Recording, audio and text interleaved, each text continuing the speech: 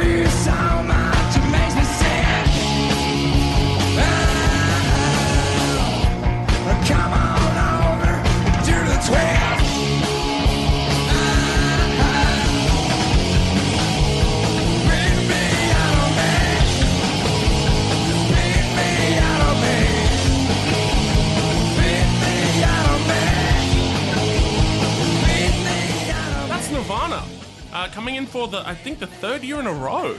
Number 45 with a live version of Aneurysm. That's taken from their 1996 live record from the muddy banks of the Wishkar. Adam, you never got to see Nirvana live. No. And no, I did not. None of us did. Have you seen Dave Grohl live? Yeah. Foo Fighters playing a stadium show off the back of In Your Honor was one of the first gigs that I kind of went to. Yeah, there you go. I saw them on super the fun. back of the latest record, the Sonic Highways record. Yeah, right. Did they play Wheels? Yes, they fucking played Wheels. Just went to the We'll bar. get to that in the hottest 100 of, I think, 2011 or some shit. Like, they literally gone into, 100 with Wheels, so fucking good on them. Well, I think it's pretty clear why this song kind of got in. Like, it's one thing to miss a band by listening to their recorded work, or listening to specifically, I think, Nirvana's recorded work, and miss them and get some idea of what they're about from that. But when you listen to this, it's like I can see how a Nirvana fan would miss them because they're here so much. This track and its recording, this live version, gives a vision and an insight into these musicians that you wouldn't get from a recorded version. Like, when Kurt's voice first kicks in and the way it sounds and the power behind it, it's very affecting. And I can only imagine how much more so at the time that, people were voting for this song and listening to the song and when it was released. So a bit of background about this particular version. It does come from a live album called Live from the Muddy Banks of the Wishkar, which features a compilation of different live recordings taken from 1989 to 1994. Yes. Now, this was intended to be released as a live album to come with the Unplugged MTV album. But at the time, the band were in no state to really be thinking about putting together albums, so they shelved it for a while. And I can completely understand that. Now, the album's title, The Muddy Banks of the Wishkar, refers to a little bit of Kurt Cobain's story. The Wishkar River is in Aberdeen in Washington, and apparently this is where Kurt Cobain spent a lot of time hanging out underneath the bridge, and depending on who you talk to, apparently he spent some nights sleeping out there. Which has been disputed as well. It has been disputed. Some people are like, you never slept out there, but that's it's just part of the it's all myth there's so many making tall tales and mythology. Yeah, around exactly. Band, hey. And Nirvana are all about that, that mythology, and I think especially at this time. So I think, a slight amount of indulgence there is, if, allowed, if not necessary. Everyone is just in fine form, and this makes me kind of, when I hear a track like this, go, holy fuck, it really would have been great to see Nirvana live. That really would have been a very, very special thing to witness in the history of music as a whole. Dave Grohl putting in massive work on the drums, the energy is so there. They're still tight, still heartfelt. It's an amazing live performance that, as I said before, really does, I think, give a picture of what this band would have been like live. I think that's what a good live recording ultimately does, right? You read into things, even he moved away from the microphone a little bit at that point. I wonder what he was doing. I wonder what he looked like in that moment. I think to have that curiosity when you're listening to a live song is really a sign of a good live recording. But it's what I get from this. And Aneurysm itself as a track is just hectic, man. It's a great cut. It's a great cut in a great version, and it's no wonder that it was voted into the countdown here. I'm not the biggest Nirvana or grunge in general fan, but I can see entirely why this is here. Having a documented recording of this live, which probably would have been a bit of a fan favorite, it's kind of known amongst Nirvana fans at the time, just being a B-side or whatever. Yeah, one of their more loved songs from the B-side era, it's a dedicated fan thing, and to get this have a promotional single release with a lot of airplay, I can see entirely why Nirvana fans would be. After a year or so after Kurt's death, you'd still be reeling as a fan. This document of the band when they were at their, I guess, popular commercial and some say artistic peak is a really wonderful thing. And you look past some of the audio recording issues because of that. It's just such a wonderful document of the band that was they're in terrific form. Kurt's voice is that wonderful, haggard, high energy apathy, he delivers so well. He's so he's a really, really wonderful singer in this track. This live performance of this track, it sounds like it's sloppy until you evaluate the pieces. The working machinations of it are so tight, but to hear it, it's a haggard, put together rock song. But no, they knew to fucking play. They knew all the way the song was put together. They were masters of what they were doing. It just sounds like it's messy, and it sounds like it's falling to pieces because the band are just spectacular at this point in their career. Are you a big fan of, general question for the room, of live recordings? A live recording, something that contextually, yeah. There are some live albums that I've spent fucking ages listening to, and that I know back to front. Hey, I always feel like it's a bit of a cop out if a band doesn't have a huge amount of output and they put out a live album. It's different with Nirvana because they were an important actor. It was the band members going back and looking over their recordings after their friend had died. But I always feel like it's a bit of a cop when a band has 2 albums and a live album. I would say unless there is something about that band's incarnation in a live setting that is vastly different to their recorded works. Because I believe the Mars Volta put out a recorded album after their first 2 studios. Yeah, right. But it was kind of warranted considering how much they jammed in their live sets. They really transformed their songs. Yeah. So when they got festival sets, they'd have 45 minutes and they'd play 2 songs. Yeah, that's right. That's right. That's not how long the songs go for. It's 43 minutes. It's different for those kind of acts, but it's always contextual and I understand I'm not going to check out this live album because I'm not a huge Nirvana fan, but if you were a Nirvana fan I can see why you would be oh no, the live cut Aneurysm is where it's at. I mean it'd be an ace opinion to have as well, to be that much of a fan. Some songs are way better live than the recorded version. Everything's just discussing people's favourite live records by the band live, obviously I'm talking about but Copper. I always think of one of the absolute greatest of all time, that early Who Live at Wembley record, and they do Nice. there's 2 jams at the end. One of which is like a 15-minute version of My Generation, which is very good. cool. But they do an 8-minute version of Magic Bus, and it is just like Oh. it tears their studio version to pieces. Where I'm like, I can't listen to the original Magic Bus anymore. Yeah. Like it's just like the humor and the joy they bring to this 8-minute version of Magic Bus, where they have a dialogue together with the band, and it's so fucking delightful. And that's what I want from a live song. Usually, is I really like the idea of there being familiar song and then maybe a new twist on it, and I really like that. And also, yeah, when you feel like you're part of the band, like in that kind of thing like that, like spectacular live record that was also cobbled together from different incarnations of the band's history. One of my absolute favorites as well is the name of the band is Talking Heads. right, okay. For sure. Two for sure. disc chronologically charting their gigs from pre the first album up to the 5th album tour, and like that's a remarkably perfect live album. And like then when you've bands, got you've got Stop Making Sense. Yeah, as the well, video which of is that, of course, widely is- regarded as like the definitive Live video. performance, Yeah. probably ever. yeah. So like live yeah. albums when they're done well, I think are very, very worthwhile and honorable Yeah. collections to a band's discography. I love Bruce Springsteen's Live 75 to 86. It is a triple vinyl. It's a big old archive of all these different cuts, like super long versions, some with like heaps of like banter and stories at the front and stuff like that, and covers that he used to just do live and never actually recorded, and so finally to have versions of them. But yeah, like obviously back in the archives, like there's some absolute classics from back in the day. Rick James has an incredible live album from back in the day. The Like Ramones. Ramones, It's Alive is perhaps the best Ramones album. I think so. Also, going back, you mentioned Rick James, which made me think of James Brown, and Oh yeah, because they All have a his similar best shit- name. Live at the All, Apollo. Live at the all Apollo. his best shit was live albums. Yeah, like all of his. Johnny Cash, False in Prison. Of course, yeah. But the point is, Yeah. that like there is something about a live recording.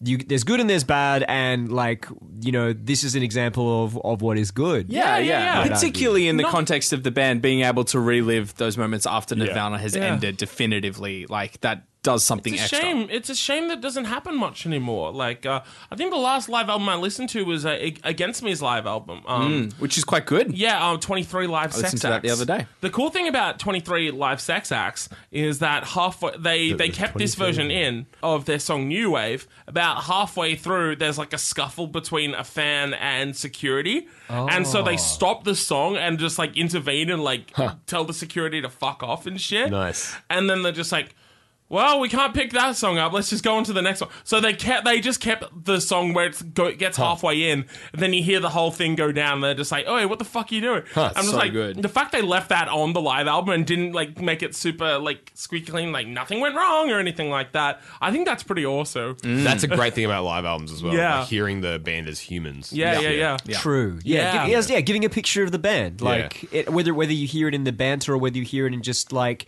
knowing that they were doing something then, because the Yeah. crowd, and it's up to your imagination to fill in those gaps. I think you hear it with Kurt here. Yeah, you Totally. 100% do. Not in the sense that he's cracking jokes or whatever. It's not No. obviously, No. but like But he's his giving haggard voice and he's there. You hear him as Yeah. a person. Yeah. Yeah. I also spent a while thinking about this as a single in 1996. So I think like a significant part of Cobain and Nirvana's legacy was defined by the MTV Unplugged record. I think because of how Yeah, late that of came course, out. of Also course. just how popular it was and how accessible it was. And there was a real sort of tragic tenderness to Cobain's performance in that, and it just made everything a lot more accessible. And I think on a really like pop cultural level, that's a big part of his image. That legacy, that really like kind of soft, stripped back acoustic kind of stuff, like story about a girl and all that kind of stuff. Yep. And that's awesome. There's a lot of people who love that record that would probably never listen to a different Nirvana record because it's not what they're interested in. But this song, and particularly this version of the song, is such an antithesis to that idea. Yeah. I mean, I think there's still a sort of fragility to Kurt's performance, but it's so angry and raw and violent, and it captures that side of Nirvana and just demonstrates musically, lyrically, culturally, like why they were so important, who they were as a band, why they did the things they did, and why they are not the MTV band, why they're not Unplugged. MTV Unplugged. I know a lot of people whose favorite Nirvana record is MTV Unplugged, and that's not like people who are serious Nirvana fans. Yeah. And like that's fine, but like it's so important that that's not like the reason that that's exceptional is because it is the exception to the rule. That's it. It is exceptional by definition. Not just a great performance, but a great performance that's an outlier. Yeah. And so I think, the irony is that in the sort of post-Nirvana release landscape, this track feels like the outlier where it isn't, and it shouldn't be. Like people posting, like when you see pictures of Kurt with the flowers holding an acoustic guitar, that's not who Kurt was. Exactly. That was that was cool. A, because he's a handsome dude and he looks cool, but also B, because it's weird to see him with an acoustic guitar and flowers by candlelight. Yeah. You should see him with like a battered up strap with some like a gnarly head of hair and like like a little bit boozy spitting on the camera. That's who Kurt Cobain was, and you get that more in this song. Exactly. Yeah. And I think of it like you think about all the post grunge that we've had to talk about over the last couple of seasons, like, and this song just like. It just tears them to shreds. Yeah, it's obvious that they're so much better than their contenders. It's so much more accomplished, and it's a killer choice for a promo single for a live album, and like what a no-brainer to vote this into the countdown. Like, Amen. Agreed. And number 44, it's the return of the Cranberries. This song called Salvation.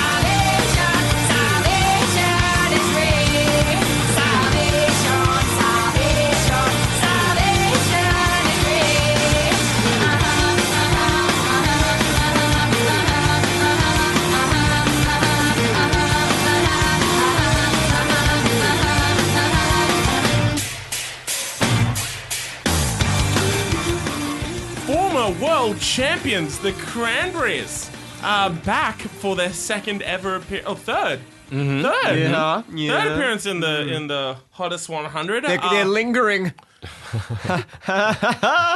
get out. No, in your dreams. Oh, boo! So former number 1, former number 3. So they've clocked top 5 twice, but this time they're just going to have to settle for number 44. Yikes. They've clocked top How 44 the three mighty have times. fallen. This song's called Salvation, and if there's one guy I know that needs salvation, it's Andrew McDonald. I obviously know the band, and like I know this song, everybody does, but like, I didn't know the name of this song. And then when I saw the list, I was like, "Oh, Salvation! What song that is?" And then in my head, I'm like, "I wonder if it's like the Cranberries' best song, Dreams." And I'm like, "Oh, it's this song, right?" And I remember like what it does well is that, like it's pop punky and it's kind of fun. It's not why they were a good band, and like Dolores's voice works actually surprisingly well with like that kind of pop rock, pop punky edge kind of thing. Yeah. And like I know that she says that like it's a song about self. Like it's about herself, nothing like that. But like, no one's buying and like, it. obviously, like I've had friends who have died of drug overdoses, and I don't want people to be sick. I don't want anybody to be sick anyway. Like, sick with addiction or sick with like a bad flu. I don't want people to be unhappy, kind of thing like that. But you don't tell someone with a bad flu, don't have the flu. It's like, or I don't tell somebody like I know that like. Overuse of like if you run too much, you can do damage to your tendons. But like a short run is good fun. And that's nice. And I'm not going to tell someone who's like having a party I'm not going to scold them for going for a run in the middle of a party. It's like, hey man, like, I think she's more thinking if someone else is coming to you being like, "Do you want to go for a run?" Yeah. you have to realize. yeah, if someone says to you like, "Hey man, I'm going to go for a jog," I'm like, "I'm not really a runner, but you know what? Like, I'll have a run." It's only She's saying, "Don't go for a run." yeah, like being. But she's saying don't go to a run to people that are like, I have a psychological condition where I can't stop running. The idea of not running causes me so much distress, but running is destroying my body. That I'm physically throwing up if I don't. Yeah. I've been hospitalized because of my addiction to running. And she's like, well, this just is don't getting run. out of hand. yeah, honestly, like to all the kids with heroin eyes, don't do it. And it's like, dude, like you don't just stop doing heroin. It's heroin. It's pretty powerful stuff. Like heroin. Yeah, it's actually quite famous for how good it is and how horrible you are when you're stuck on it. Like it's kind of the whole thing. And also, like, sure, coke addiction's bad, but also like there must be like, if my lawyers are listening, there must be something about it that's good because people do it and they get happy. Like it's just so fucking preachy about like to all those kids doing lines, don't do it. And then you find out that she's like a woman in her mid-20s at the time. They're like, it's all right, like if your old elderly aunt is preaching at you like, look, well, you know, you shouldn't be having that marijuana cigarette, that jazz cigarette with the Negroes, I imagine it. Like Jesus. That is how they criminalize marijuana Do you in think America. taking weed is cool? Obviously, being straight edge is fine. It's cool. Like it's a badass thing. I like fucking Minor Threat. Being straight edge is cool, but like preaching about being straight edge or preaching about not doing drugs is as lame as talking about 420 without irony. Yeah. Like being a blaze lord, chuffing the cones, 420, what up, shaka shaka shaka. Ironically, is funny, obviously, but there are people who dedicate their whole personas to that bullshit, and to do the opposite, where you dedicate, not that they are known to be an anti-drug band, but like to have a song that's like a major pop rock hit where you're like scolding the kids for getting high it's so dorky, and I hate that. That's my anger is just relies on somebody being uncool, but like just don't be a fucking wad, man. Like, you seem like a fucking loser. But it's also pretty messed up to write a serious song about drug addiction and not actually address Without empathy. any of the drug that's so bad. To scold someone for being a heroin addict. Yeah, she doesn't address the experience of being a drug user in any way, whether it be someone with addiction or someone without. She doesn't address that experience in any particular way. Like, she's doing the equivalent of like going down the street and telling homeless people to go get a job. Yeah, exactly. It's like that. that's what this song is. it is kind of that. I mean, you look at great anti-drug songs, and there's always a nod towards empathy. I'm thinking of a song that I know that you and I both love very deeply, "Heroin" by the Velvet Underground. Yeah. You can't help me, not you guys. You know what I mean? Like that's written from a heroin addict. Like when he's writing about like it'll be the death of me, but it's my wife and it's my life. Like it sucks you so know bad. what I I mean? can't kick this. Or and even that's like life. to get more simply, "Master of Puppets" by Metallica. Yeah. Right? Like it represents, that song ends with heavy guitars and laughing. Because you're a slave to this thing, you know what I mean? Like, because you are like obeying your master. That's like, right, and that sucks. Yeah, and like, this is just like the PMRC would have gotten a boner over this, like this preachy, parent-friendly, like They would have obviously hid their boner because they are the it's PMRC. the PMRC, like it's cross just, their legs politely. Yeah. If somebody could just hand me my jacket, I'll be on my way. It's just so like the approach to drug regulation that any reasonable, sensible person knows doesn't work because it's been proven over the last 100 years that scolding people isn't a good way to get them to not do things. Yeah, like that's right. Education and information and empathy is how you can inform somebody. Be like, you know what, like sure, like if you are able to do drugs and not become an addict and still work as a happy, reasonable human being, then great, fucking cool. But also, a lot of people can't do that. Yeah, be warned. Yeah, Like, a lot of people can't do that. And if you're going to fall into a pit of addiction and sorrow and often death and abuse to not only yourself but everybody who is around you, then scolding that person and just being like, "Don't do it. It's not what it seems. But don't worry, there's salvation at the end of the tunnel." Like when I read about on Wikipedia that this has been covered by a bunch of like Christian straight edge bands, I'm like, what? fucking course it has. Christian band Can Earthsuit. we hear that? Can we hear that, please? Oh, I we really can, want- Dave. We can. We've got a message for you tonight, New Zealand. Salvation is free. Now listen up. To all those people doing lines, don't do it. Don't do it. And also vegan straight edge hardcore band Prayer for Cleansing.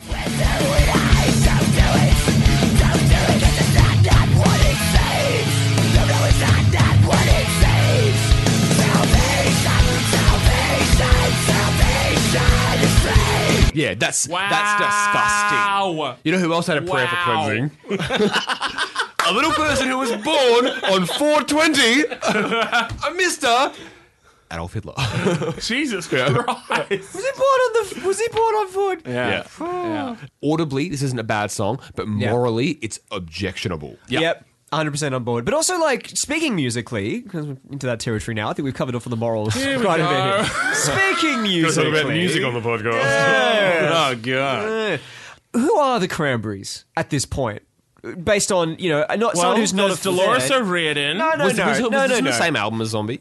No, second. No. There's I don't think so. I think it might have been the record after it. Yeah. Right, okay. But like we've heard 3 gonna songs look that up. on in our podcast going through the history of the Hottest 100 so far.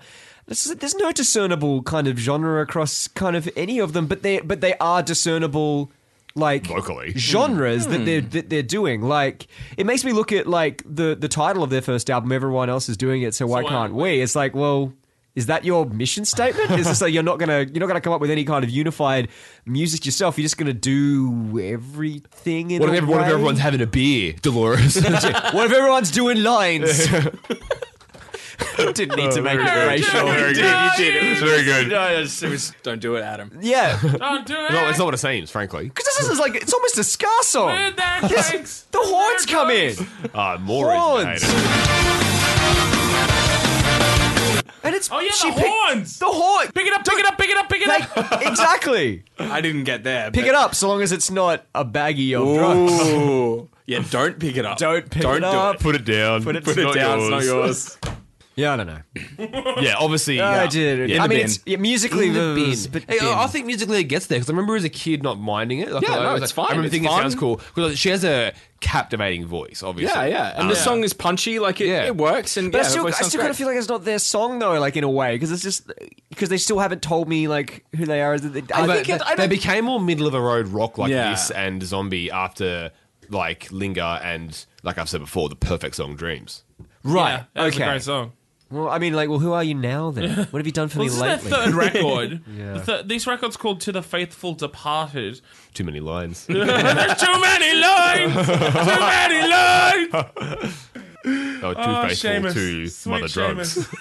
Don't do it. The jazz powder. Yeah, They well, call cocaine. Jesus Christ. The jazz spoon, as they call the heroin spoon. All drugs are just the jazz whatever now. The jazz rocks. Oh. So apparently this record was at a really dark time in the band's trajectory. Really? If one of them died of drug overdose, I'm going to feel pretty bad. Well, Wait. Dolores O'Riordan's grandfather died. Old age, I'm assuming. He was old Fine. as fuck. Don't do it. To all those people getting old, don't do it. And also a guy by the name of Denny Cordell, who originally discovered the band and signed them to Island Records. What about him? He also died. He died. He died. It was called Ireland Records. Island. Oh, right. Oh, man. Island Records. So there were 3 other singles from this record. Actually 4. Free to Decide. Apparently not. When You're Gone, Hollywood. Oh, I love it when fucking non-American bands like reference America. It's just like more like Holly Weird. Am I right, you guys? Oh, you know what it's like over there. And a song called I'm Still Remembering. So yeah, obviously no hits on this record. No major hits on this record. This has got a bit of airplay, Hits? though. Yeah. Don't do it. God damn. None of them jazz hits. Jazz hits. But Old Miles Davis, as they commercially, the call album's him. alright. Anyway, yeah, honestly, this, perhaps more than any other song, at least morally, I want to say, fuck this song. This is, it's immoral. Yeah, Like, yeah. I agree.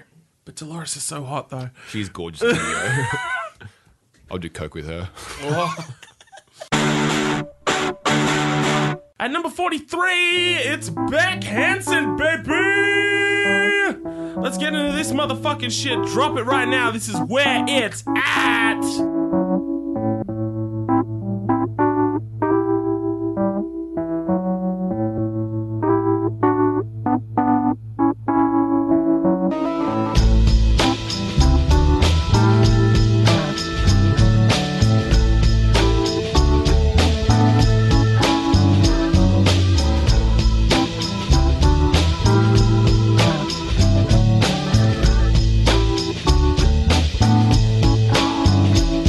There's a destination a little up the road from the habitations of the towns we know. A place we saw the lights turn low, the jigsaw jazz and the get fresh flow. Pulling out jobs and jamboree handouts, 2 turntables and a microphone. Bottles and cans, or just clap your hands, or just clap your hands.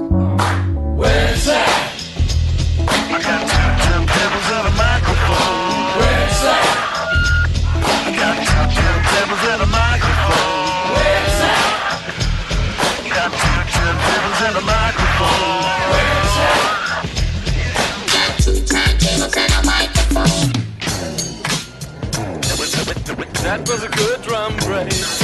Pick yourself up. Beck coming in at number 43 in the 1996 Hottest 100. That's a little tune called Where It's At.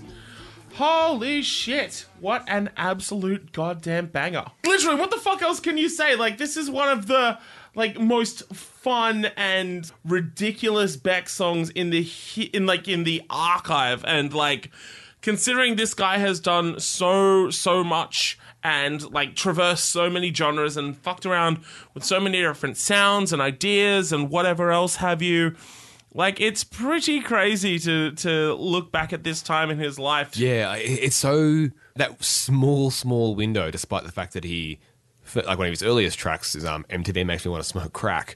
He got MTV big. He was a huge artist, and he is a huge artist. He sells out arenas and headlines. He's still widely regarded festivals. as a massive, prominent figure. But This debuted at Lollapalooza. How on earth did this music get popular? It was there must have been 3 years that he could have made a career for himself. Apart from that, he'd be a Bandcamp artist. Right place, right time. Yeah. Beck was a megastar. There are probably hundreds of would-be Becks, but it's just but he's so perfect at what he does. Oh, yeah, absolutely. No matter what hat Beck is wearing, an ironic hat tilted to the side, or a 10-gallon cowboy hat, or a trucker's cap, or whatever else, he's fucking nailing it. There's just such a great vibe to this song and such a cool energy. Yeah, I can't be in a bad mood and listen to this song. It is pretty impossible. I think this stands the test of time. Despite the fact that it is so rooted in a time and a place, I can still throw this on now and just be like, hell yeah. Obviously, he's playing up how white he is, but two turntables and a microphone or whatever. But then when that shit drops, everyone just fucking goes nuts for it. It's tough for me to even critically analyze, just because it's just its own goddamn thing, and no one does it like Beck. I'm stoked we get to talk about him a little bit more in this countdown. There were a couple of questions about how the hell did this come about, and what's going on, and how is this a thing. I think a lot of it is answered in the story leading up to the creation of Odelay and the creation of this song subsequently. And I was really fascinated to read about this time as well, because it's great. It's really interesting, and it communicates a lot about Beck, because he was just paranoid prior to the recording of Odelay of becoming a one-hit wonder. Loser was huge. It was massive, and it was everywhere. And he copped a lot of people kind of criticizing him, saying you're just a 15-minute of fame guy. You've got this one-hit wonder. And it's a unique sound as well. People are just co-opting you. You're just being used by labels and executives right now. You're not actually an artist with any kind of integrity and whatever. And he kind of rebelled against that in some really weird ways. He, when performing live, used to deliberately fuck around with the version of Loser that he played. He says that he did a reggaeton kind of 15-minute version. He would play a Miles Davis version of it. He would deliberately sing the wrong lyrics so no one could sing along. And he'd confound his fans who were only there because they knew Loser. So he was and I think that's just a product, not of self-destruction necessarily, but just the acting against fear of becoming a one-hit wonder that everyone said that he was. So he came back and he began to work on this next album, and the first thing he thought was, it's absolutely not going to be what my last album was, which was, as he said, it was a collection of demos all composed at different times and all kind of placed together. He said, whatever this album is going to be, it's going to be recorded as an album, and it's going to be recorded to be an album. And so there were these massive, mammoth 16-hour days that he was pulling in the recording studios trying to get a cohesive album made. What he ended up with was a kind of folky album, and he said, if I had released that at the time, it probably would have been popular and probably would have given me a lot of alternative success. But it just didn't feel right, so he scrapped the entire thing. The only thing that from that made it on there was actually the final track in Odelay, which is slightly folkier or whatever. Yeah. Then he discovered Paul's Boutique and the Dust Brothers. Oh, man. And he started to work with the Dust Brothers. And that's how we got this kind of pastiche, sample weirdness that he became known with for this album. He hooked up with those guys, and the critics automatically praised it. It was a big hit as soon as it came out, which, I suppose it's just when you've got quality, and you're doing something that's this interesting, and this kind of connected to a lot of other different scenes, but not belonging to any of them, that, it just kind of speaks for itself. Like, it probably was just, it's an undeniably good album, and people kind of thought that from the beginning. It's funny to me that it had that origin, because, like, to me it sounds like just a crystallization of what he was trying with Mellow Gold, like, because they're like both kind of pastiche, beat driven, acoustic slacker rock meets hip hop. But like, this is just a better version, and like, this is like a perfect. Obviously, it's a brilliant record, and this song, you feel bad when you say the best song on an album is like the most popular or single. You're like, oh, obviously, but it's like, this song is pretty fucking perfect. Yeah, like, so much has been written. Like David Wynn said, it's hard to critically look at it, and I'm with you. Like, I don't know how. Like, it's hard to pick apart and be like, oh, well, this is a great thing. I like the way he does this, and he deconstructs these tropes and blah blah blah. And there is a lot of that in a lot of Beck's work, but like, it's just so good. It's just, it sounds so wonderful all the time. Like, and like, I guess like it is in the actual definition of the term, like the meme ready chorus, like 2 turntables on a microphone and the robot bit saying it, and then that was a good drum break. Like, it's silly and over the top. Yeah. But like, the song, like, it always takes me off guard how slow the song starts. Like, it's that keyboard riff is sensuous like honey. Like, it just oozes its way into the headphones or speakers or wherever you listen to it, and it's so lovely. And like, it's just that organ kind of style. It's, like like a B3. But something about it begins to send itself up even as it begins. Yeah, like, I don't know what it is. Because all of the lyrics are like that freeform poetry that, like, where he obviously doesn't convey a scene, but he conveys a certain mood, to be sure. Just from the start of it, it's like, there's a destination in the middle of the road. And it's just like, oh, okay, right. Like, it's just, you're going to be like this. Like, you're going to be like doing. Yeah. And it's so good. And just like, there's like no better way like to describe his sound, like the love of Beck, than just saying the jigsaw jazz and the get fresh flow. Like, that is Beck to a fucking T. Beck is like one of the most idiosyncratic musical artists that has ever existed. Stone cold. This song, obviously, every individual component of this song is perfect. There's nothing about this song that you would change or extend or reduce. It is a perfectly composed piece of music. This is one of those landmark 90s songs that defines an era and a genre, and I'm sure a group of people, like... And an attitude and everything. Yeah. Like, this makes me think of, like, why, at this point in time, The Simpsons is so big as well. Like, there's an intertextuality to this song and to The Simpsons, like, that just works. There's, like, an attitude to how you approach other texts in making something new.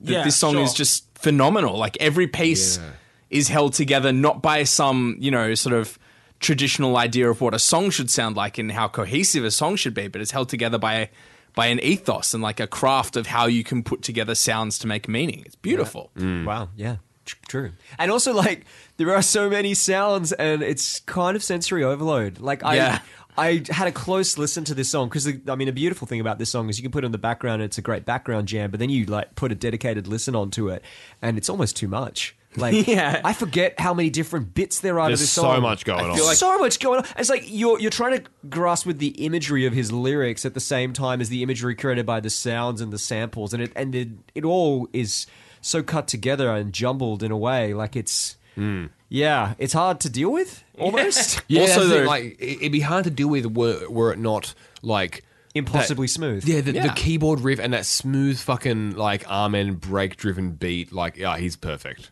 And then the chorus of just where it's at, like, it's just so, like, the first time you hear it, you're singing along to the second chorus. It's so accessible despite everything that he's doing. My favorite thing that I learned, reading around this to talk about it today, Dust Brothers, who worked on this and worked on Paul's Boutique, which is where he found worked on Middle of Nowhere. And the soundtrack to Fight Club. Baby. And Bop by Hanson. Yeah, nice. Middle of Nowhere, the album. Oh, yeah, right. Sorry. Yeah. They are responsible for the wiki. Oh yeah, record they did scratch all noise in the production. They co-wrote a bunch of that's all they did. Let's make it clear that's the only thing. The rest is pure Zach. Hey, the most underrated member of Hanson. Thank you. But yeah, we'll get to talk about Beck again really soon. But fuck, I hope we didn't blow our load too early because we're not even halfway done. There's so much to talk about. There was so much more Beck love to be had. Yeah, fuck yeah.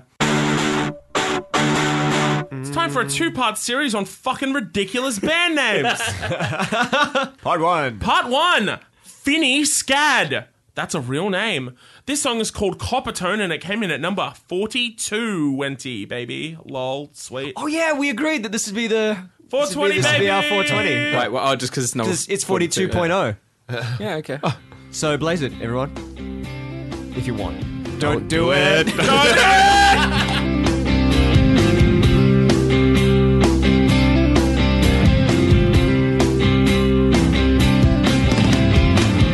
Shout the name of the king of your padded cell. Leave a note on the floor when you need it. Tell your friends that the key's on the second shelf. Make it sound like your death came quick.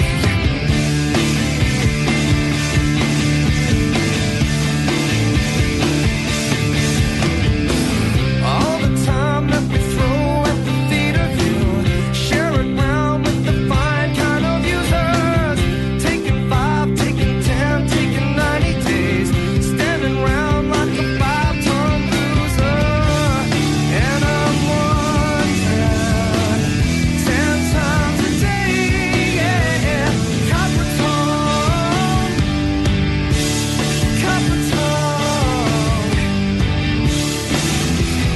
Is it one sleep to bed?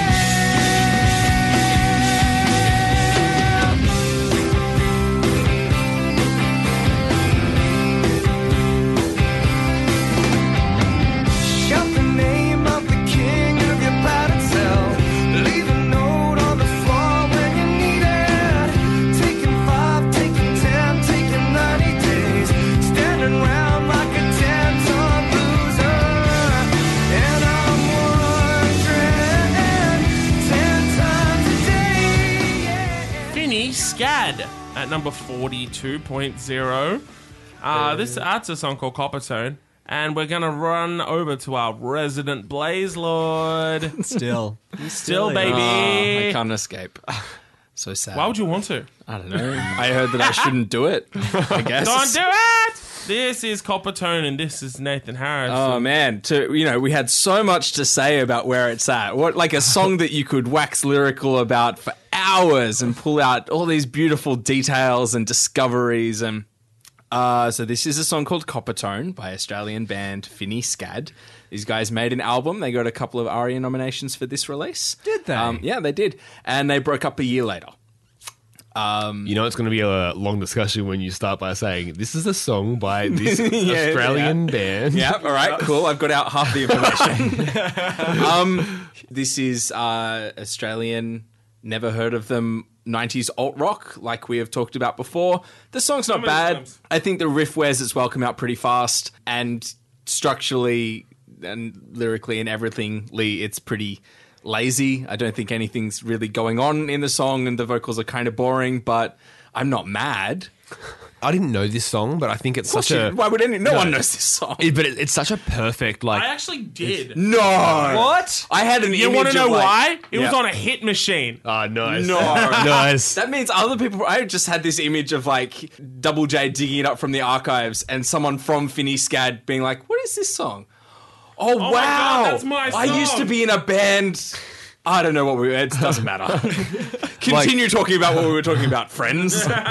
It hits the tropes of 90s music so much that, like, I felt nostalgic listening to it. I'm like, this old gem. That's interesting because I felt like I should have been nostalgic listening to it. Yeah, that's what I meant. Yeah, like, I didn't actually be Yeah. like, this is our mum used to cook them or anything. Like, actual nostalgia. Yeah. Yeah. When I had- Mum Oh, man, used to open the grill and serve me up a hot piping Finny Scad.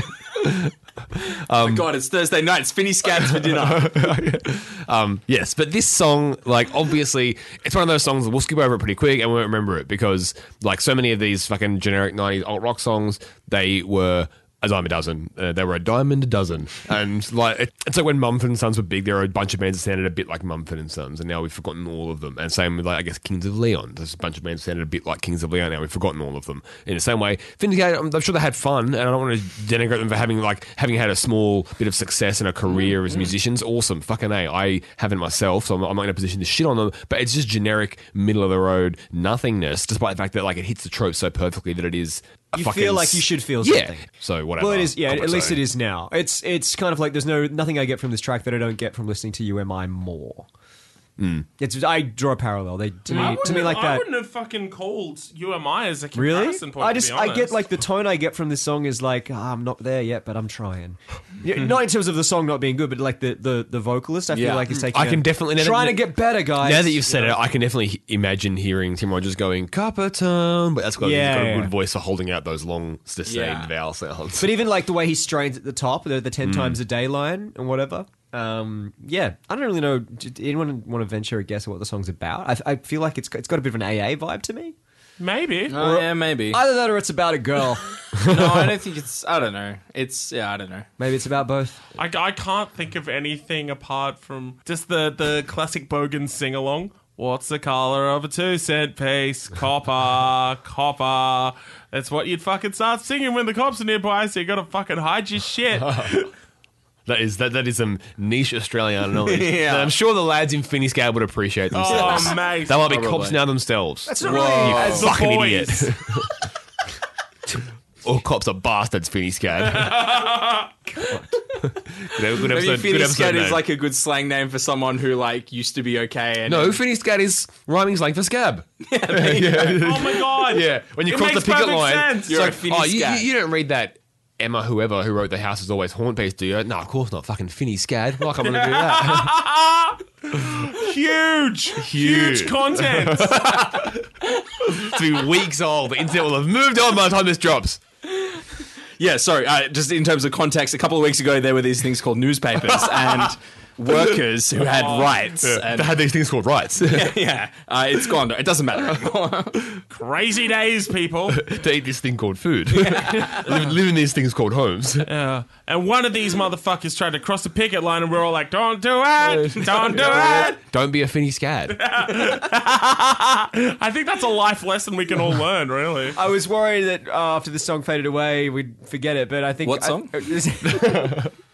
There were these things called songs. I don't know. I always feel like these bands, I'm always like, I really like that the Hottest 100 has preserved this moment. I do agree, and I want to root for them. I love it when we find these bands, and I'm like, I haven't heard of this, and they had one, and they released one album, and you find the song, and you're like, fucking hell, that's heaps of fun. Cool. I don't feel that for this Not song, at all, though. no. I don't mind this. But David has mind this. a long, passionate history with this song. True. I remember it from fucking 15 whatever fucking years ago or whatever, 20. and I was just like, oh yeah, and that's it. Was it a track you skipped, or was it a track that... I listened to it, I was just like, oh yeah, that's a thing. But yeah, like I literally just remember the name, I vaguely remember Capitan, and that's it. I listened to the song again. I literally like a couple of days ago, I listened to it again today. I can barely tell you a fucking thing about it. Hey, yeah. All I can tell you is that it's a fucked name, and that's about it. Life comes at you fast, man. Like you forget about Finney Scad sometimes. I don't know. I couldn't even tell you what they fucking look like. I will tell you on YouTube, like the video was uploaded from a guest programming of Rage by a future Hottest 100 entrant by the name of Pete Murray. Huh. Pete Murray hosted Rage, and he picked this song. Yeah, right. Checks out. There you go. Yeah, Finney Scad. Don't be a Finney Scad. Don't be a Finney Scad. It's time for part 2 of our fucked band names two-parter. This is Geggy Tar, and this song is called Whoever You Are. It's number 41.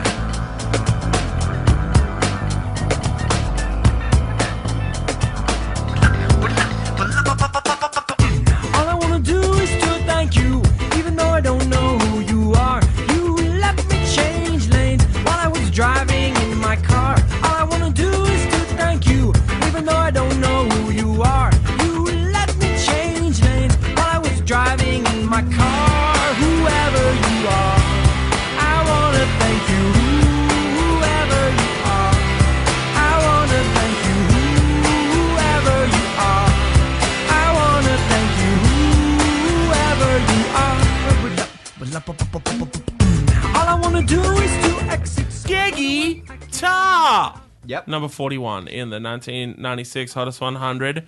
The song's called Whoever You Are. Adam, Yes. who are you? Someone who loves gig guitar.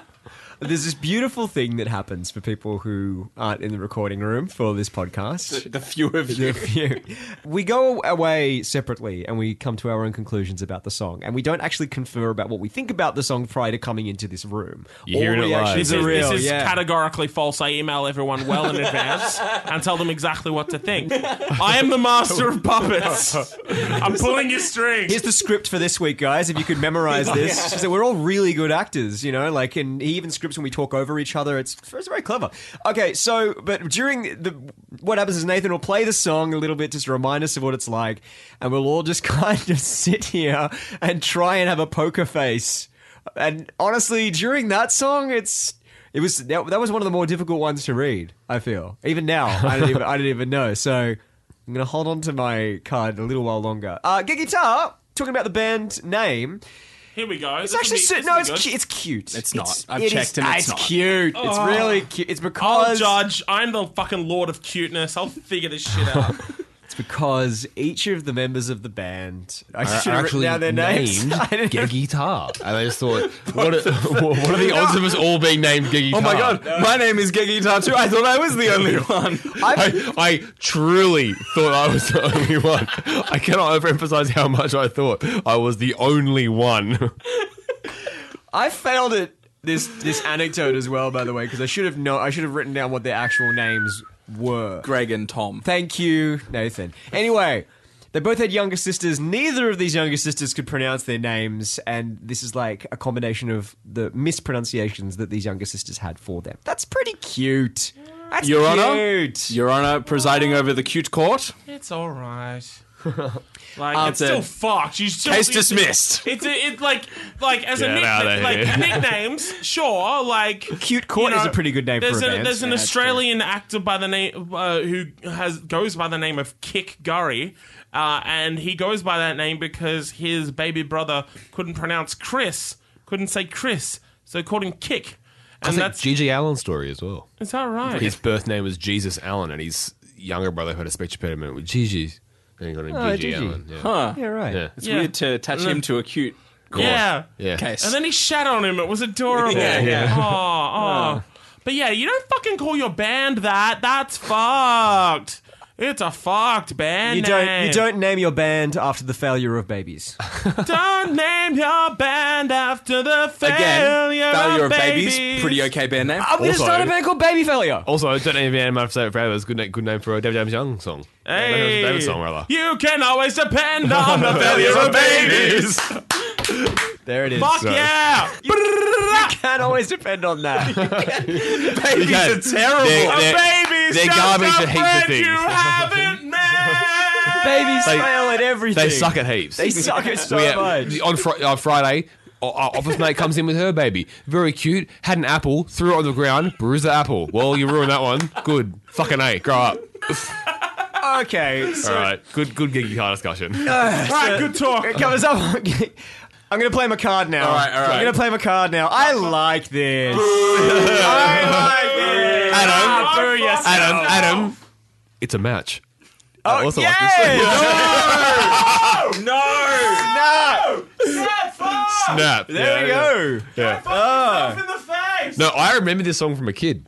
I had huge nostalgia for this song. When you From were a kid. failure. A kid sang it to me on the way here. You always can depend on the kindness of babies. Yeah. No. But I was hearing this song for the first time, and it's just kind of like, as an instrumental, if this didn't have any vocals over it, it would be a really nice, sunny jam. I think it would be pretty cool. But then like it's this weird song about this dude who was driving, and he like a driver let him in, and he was so moved by this act of kindness that he wrote a song about it. That's wonderful. so stupid and great. It's a song about the joys of being thankful for someone letting you merge. Look. Which is not. It's like that's the I can get perfect down- amount of gratefulness, because it's like that means something to you at the time. But you Grateful wouldn't- reacts only. Look. Baby.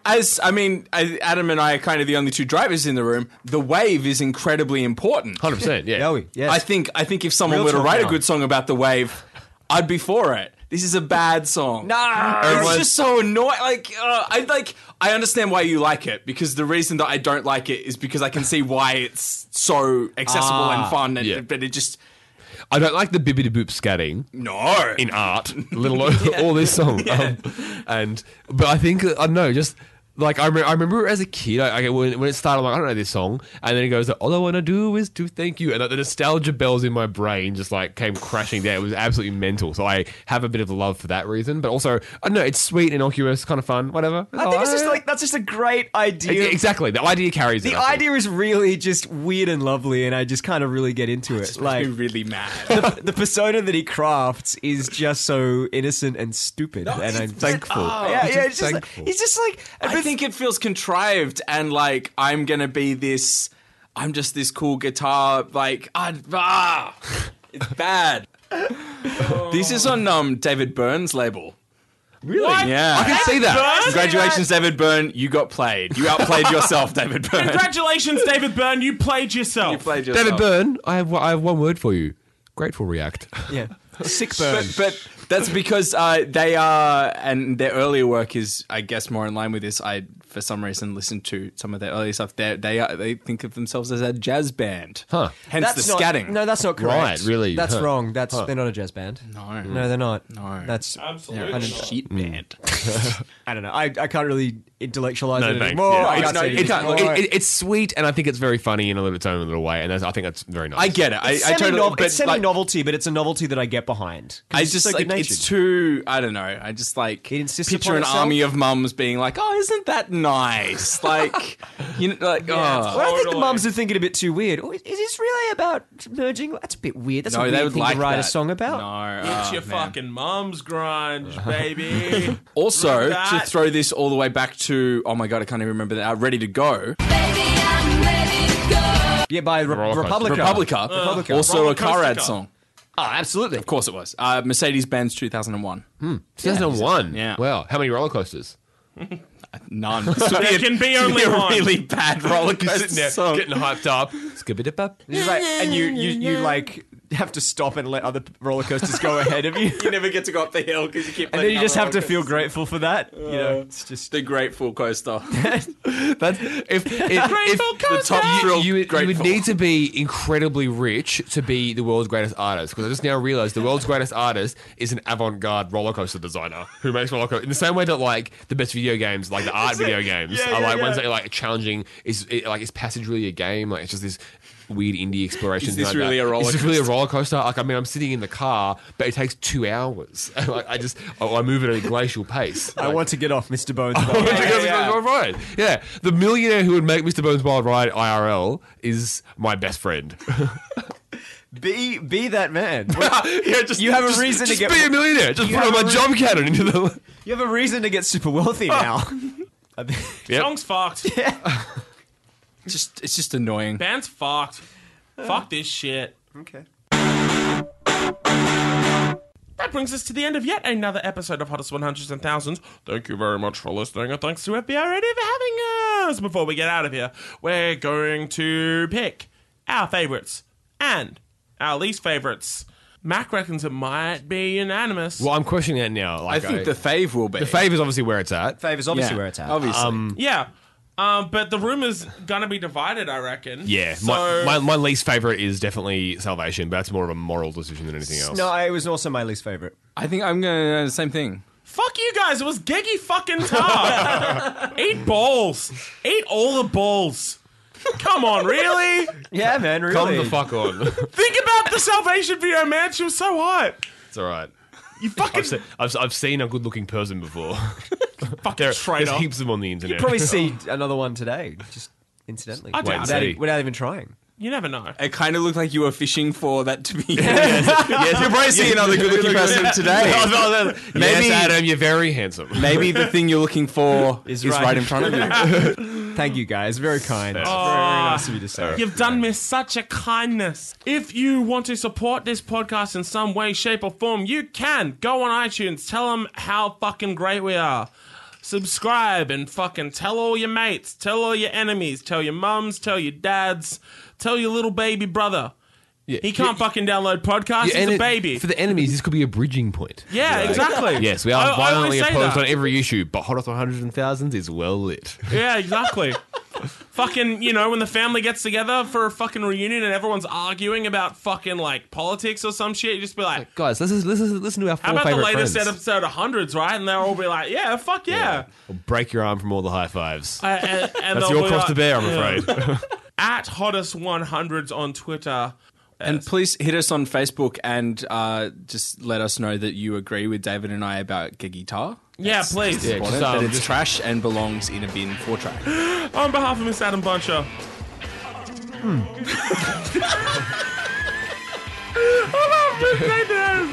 Goodbye. And on behalf of Miss Amy Dog. Good night. Oh, David, everything confused.